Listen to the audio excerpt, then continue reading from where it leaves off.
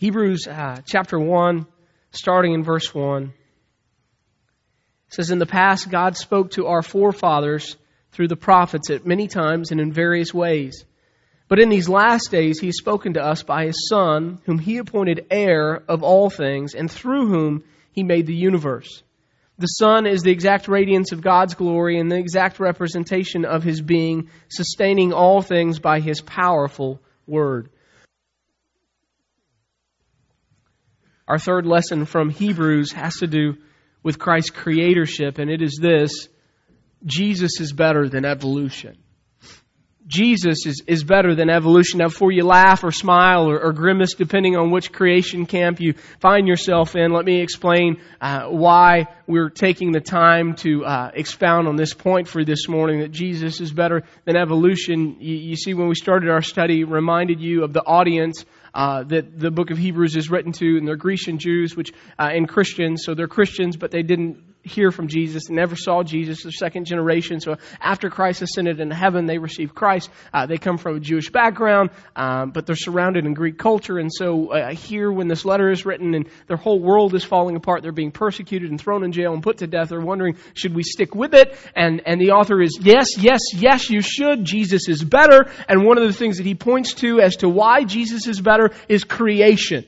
Okay? He points to creation. He says the Son is the radiance of God's glory, the exact representation of His being. He says He sustains all things. But before that, He says, whom He appointed heir of all things, and through whom He made the universe. One of the things that the author points to is creation. He says, listen, don't turn away from Jesus. He's better. He's creator of everything that we know. And so he points to this creatorship as a reason that Jesus is more excellent than anything else or any other place that they can turn. And that's a big deal. And it was a big deal for them. And it should be a big deal for us. And now remember, they're surrounded by Greek culture. And we have now rightly identified that because the Greeks had some crazy thoughts about how life began.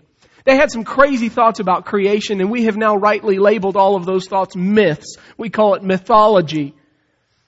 So we don't really have to worry about that. That doesn't apply to us. But today in our age, there is a modern day mythology that does, and it's called evolution.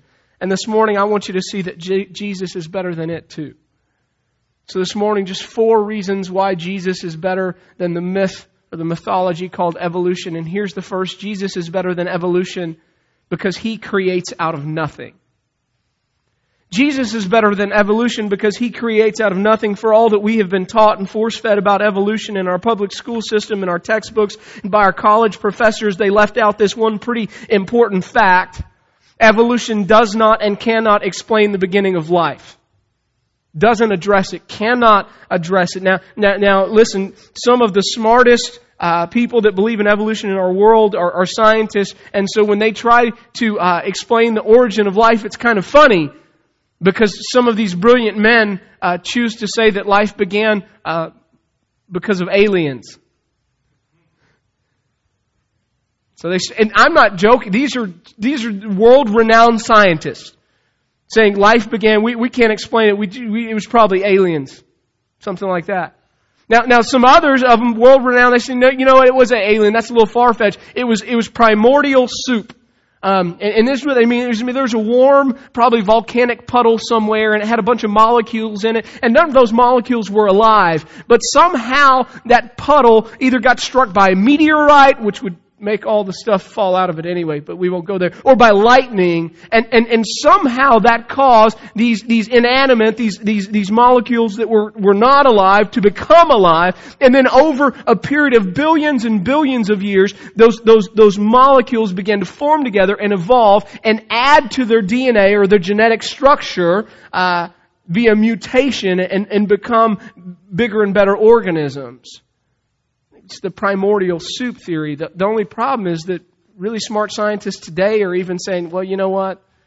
That doesn't really work.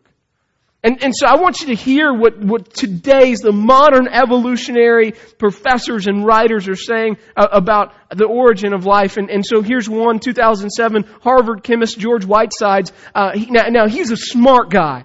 In fact, he won this award called the Priestley Medal, and the Priestley Medal is handed down by the American Chemical Society it's the highest award that they have. So this guy's sharp.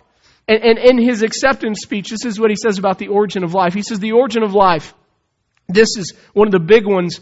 This problem is one of the big ones in science. It begins to place life and us in the universe. Now, most chemists believe, as do I, that life emerged spontaneously from mixtures of molecules in the prebiotic earth. That's the soupy kind of theory, maybe. He says, how? I have no idea. So I don't know. Okay, check out another one. This is Greg Easterbrook is a science writer. He actually writes on a lot of things. 2007, he wrote an article for Wired magazine, and this is what he says. He says, what creates life out of the inanimate compounds that make up living things? No one knows. How were the first organisms assembled? Nature hasn't given us the slightest hint. If anything, this is 2007, the mystery has deepened over time. This is another quote from a leading cell biologist. And this is what he's saying. He's talking to other scientists saying, we've got to figure something else out. He says, new approaches to investigating the origin of genetic code are required. The constraints of historical science are such that the origin of life may never be understood. Evolution does not have any way to address the origin of life. They cannot. It's kind of like the joke I once heard, right? There were a bunch of scientists and they were getting pretty smart and you know what? They kind of figured out how to do this cloning thing. And so they called out God and they said, hey God, listen, we don't need you anymore. We've got this covered. We figured out how to clone a sheep. And God kind of comes down. He said, hey man, good job. Way to use the brains that I gave you, man. You guys are pretty smart, right? He says, but you know, I made more than sheep. I made you.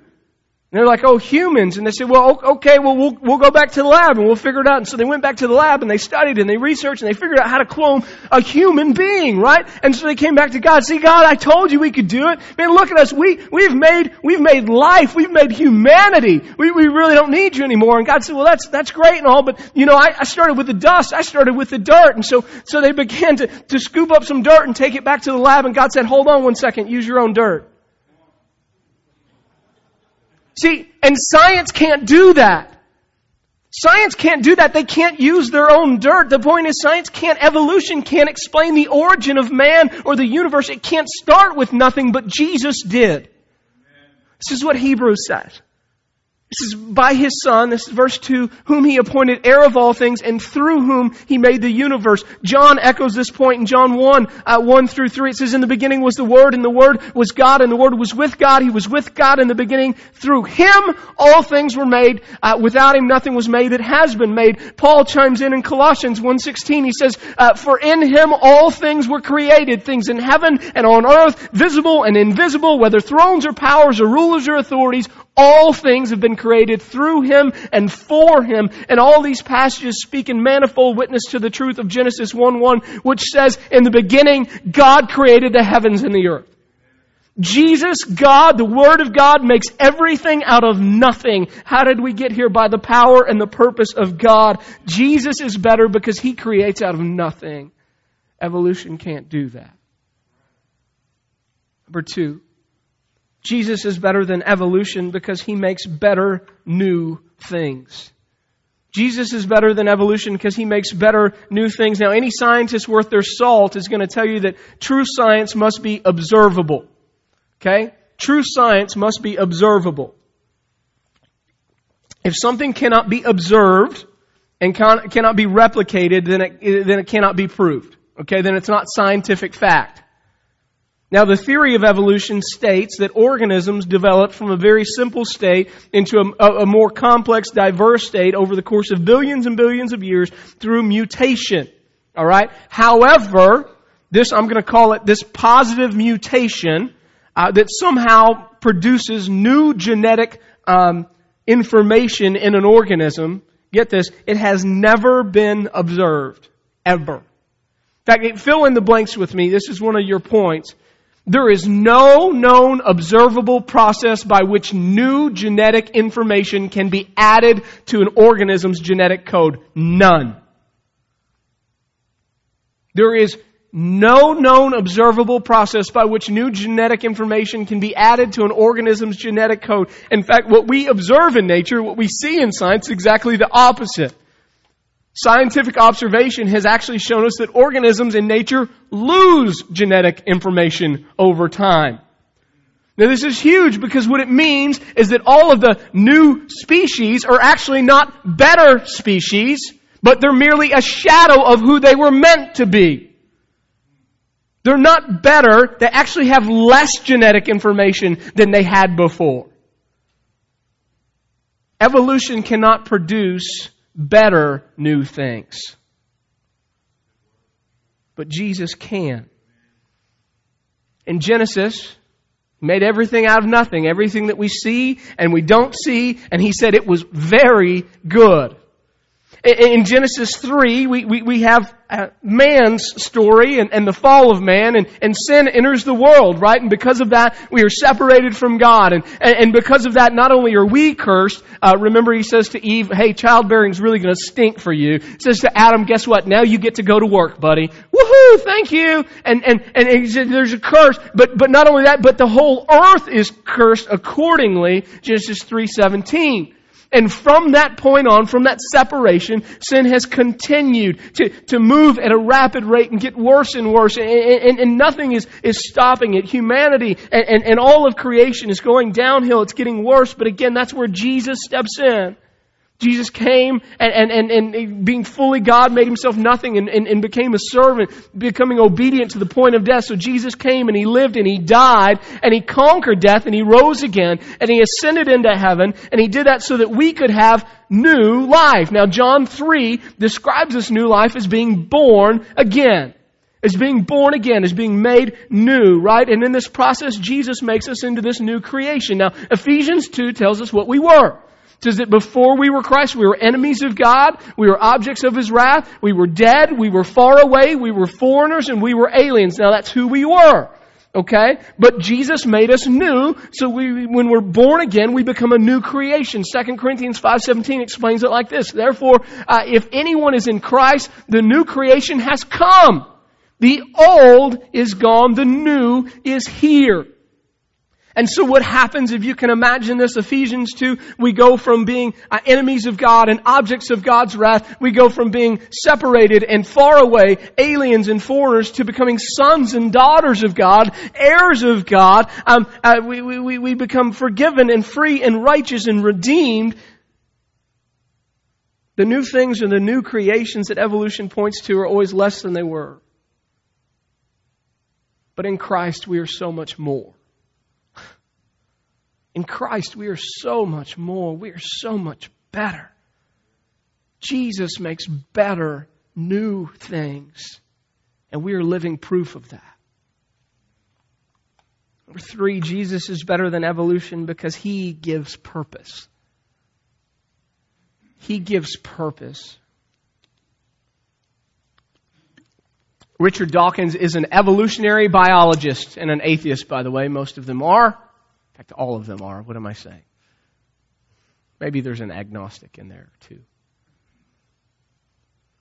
Richard Dawkins, evolutionary biologist, I want you to hear what he says about the purpose of life. He says, humans have always wondered about the meaning of life. Ready? Life has no higher purpose than to perpetuate the survival of DNA. Life has no design, no purpose, no evil and no good, nothing but blind, pitiless indifference.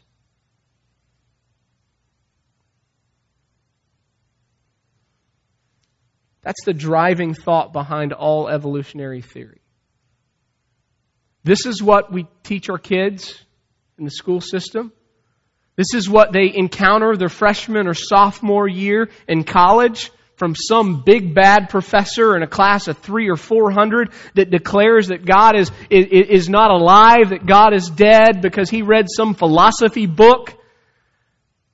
And we wonder why these young generations, generations of young students and young adults have no direction in life and no purpose in life. We wonder why they're lacking motivation. Why be motivated? There's no point.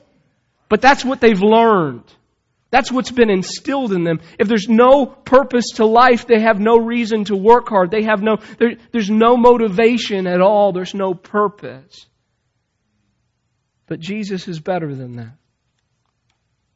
Jesus came to give us life and purpose. John 10:10, He said, the thief came to steal and kill and destroy, but I've come that you might have life and you might have it more abundantly. Ephesians 2:10 says that we were made in Him to do good things, good works, which God prepared in advance for us to do. John 15 says that if we'll just walk in Him, that we'll bear much fruit, and as we do, that we'll bring praise and glory to God, which is pretty huge. Matthew picks up on that same thought in Matthew 5:16. It says, listen, if we should let our light shine before men that they might see our good deeds and praise our Father in heaven. And Paul pins our purpose perfectly when he says in 1 Corinthians 10:13, whether we eat or drink, in all that we do, we should do it for the glory of God.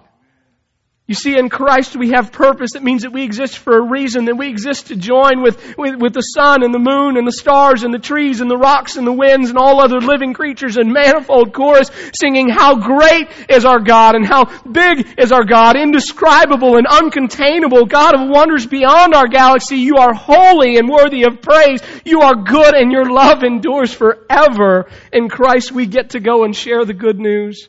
As ministers of reconciliation, we get to go and tell people that God is reconciling the world to Himself through His Son, Jesus. We get to point not to us, but to Him as Savior of all, glorifying God in the work of Christ.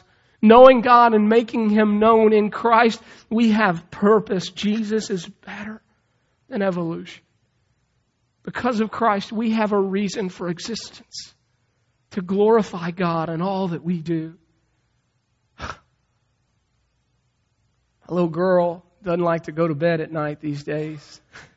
She does not like to go to bed at night. We've got to do the routine just right, just right. I got to get everybody ready, and the boys have to be going to bed too. If she has to go to bed early, that's not cool. She wants to go to bed with the boys. She's got to kiss everybody in the house. Okay, she got to hug everybody. She got to get her teeth brushed. She's got to go outside and say goodnight to the moon. Read the little book, Good Night Moon. We had VBS here. We were walking back from VBS. The moon's out every night. And said, okay, well, it's bedtime. And it's 8:30 during VBS. We're walking home. It's bedtime. Said, good night to the moon. Said it one time. Now, forevermore, she has to say good night to the moon. And when the moon's not out, she has to say good night to everything else. Good night, tree. Good night, grass. Good night. Everything. We got to do it just right. It doesn't fly. The moon and the stars and the sun, the reason that's a big deal to her is because that moon naturally reflects the glory of God and the splendor of God. It's a big deal to a kid. She's in awe of it. That's who you're meant to be. That's who you're meant to be. That is who you are created to be. An object that glorifies God, that other people look at and go, wow, God's pretty cool. God must be good. Look at that. You have purpose in Christ. Number 4, Jesus is better than evolution because He not only creates life, He also sustains it. Hebrews 1:3 says, the Son is the radiance of God's glory, the exact representation of His being, sustaining all things by His powerful word. Evolution can't explain where life came from. It can't explain where life is going. It can't offer any answers as to when things are going to end. It just believes the fittest survive. And if you're not one of them, well, too bad. The world will go on without you. In fact, it believes it'll be a better place without you. Because after all, you're not really of much importance. Friends, that's chaos. That's waiting for the other shoe to drop. That's doomsday preppers. That's waiting for the next global crisis to just end it all. But the Bible tells us that no matter how out of control the world may appear, that Jesus in truth is in control of it all. Colossians 1:17 says, He is before all things, and in Him all things hold together. Revelations teaches us that all creation is groaning for a new beginning, and that everything will culminate when Christ returns. Heaven and earth will be made new, and the city of God will come down and will be here amongst us, and God will be our God, and we will be His people. Hear me, I know that the world seems like it's in chaos. I know that some of you feel like it is spinning out of control. I know there are some news agencies out there, Fox News, that tend to perpetuate that thought. But the truth is that Jesus, who created it all, is now sustaining it all. And even if you feel like your life is unraveling, God is holding you together, no matter what. I find great comfort in that. Jesus didn't just make it. He holds it all together by His powerful Word. So what do we do with that? What do we do? I'll give you a little bit of application. Some of these may not apply to you. Some of them may. Number one, I would implore you, if you are not, be born again. Jesus makes better new things, and He can do that with you. But you cannot enter the kingdom of heaven. You cannot become a child of God, and God is the goal of the gospel. You cannot experience new life without new birth. You've got to be born again. This is what Jesus said to Nicodemus, right? You've got to be born again. So I would just implore you, be born again. Listen to the Spirit's call on your life. When you feel that tug, let go. You've got to be born again. Number two, if you're already a Christian, I would challenge you, you've got to be an ambassador. You've got to. If you know anybody that sells Plexus, you know that's the name. They don't have sales reps. They have ambassadors, which is pretty cool. I like the term because it's biblical. Same is true with us. God has said that we are to be ambassadors of Him and of His kingdom. And yet it seems so often that we get caught up in so many other things. We represent so many other things. We represent the place that we work. We represent I mean, you name it. I was upset Saturday because my son had a soccer game and we were playing Georgetown, and the only T-shirt I liked was blue, and Georgetown's colors are blue, and I didn't have a purple shirt clean. I was representing the wrong. That's stupid. I yell loud enough that everybody in Georgetown knows that I'm not rooting for them. According to Jesus, you are His ambassador. So I would implore you, act like it. God has created you for purpose. You weren't made to sit on the sidelines. You were meant to bring Him glory. That's what you're created for. And it doesn't matter if you're an accountant or you're a sanitation engineer. You can bring God glory through how you act and how you live and how you eat and you name it. That's what you're meant to do. You are the moon. You are the reflector of His glory. So let your light shine before men, that they may see your good deeds and praise your Father in heaven, not for your applause, but for His. Be His ambassador. Point to Him in everything you do. Maybe it sounds silly, but you close a sale. Stop and pray. God, thank you. Glorify your name. I thank you that you gave me the ability. You gave me the opportunity, right? Whatever it is. What do you do? God, glorify your name. May you be glorified. I praise you. For I am fearfully and wonderfully made in your image. You do something good and somebody says, man, thank you so much. Praise God. God is good. Point them to Him. Be Christ ambassador. Number 3. I told Alan this morning we had a little prayer time. This one hit me between the eyes last night as I've been just struggling with some fear, which is stupid. I know better. Number 3, remember who holds you. Jesus did not just make you.